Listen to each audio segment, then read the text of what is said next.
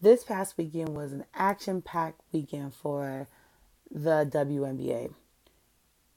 On Friday, the New York Liberty took on the Atlanta Dream, and during that game, rising star Sabrina Ionescu injured her ankle. She is suffering from a grade 3 sprain, and she will be out for a few games. Hopefully she gets back faster, and we all hope she has a speedy recovery. But the Sunday games were a sight to see. The New York Liberty took on the Phoenix Mercury on Sunday afternoon, and they fell to the Mercury 67-96. Right after that, the Atlanta Dream took on the Indiana Fever, falling to Indiana Fever 77-93.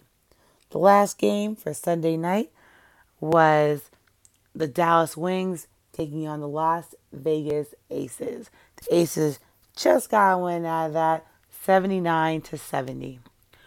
For Tuesday, the Dallas Wings will be taking on the Chicago Sky at 6 p.m. Eastern Time. At 7 o'clock, you will have the Phoenix Mercury taking on the Atlanta Dream. At 9 o'clock, you will have the Connecticut Sun taking on the Seattle Storm.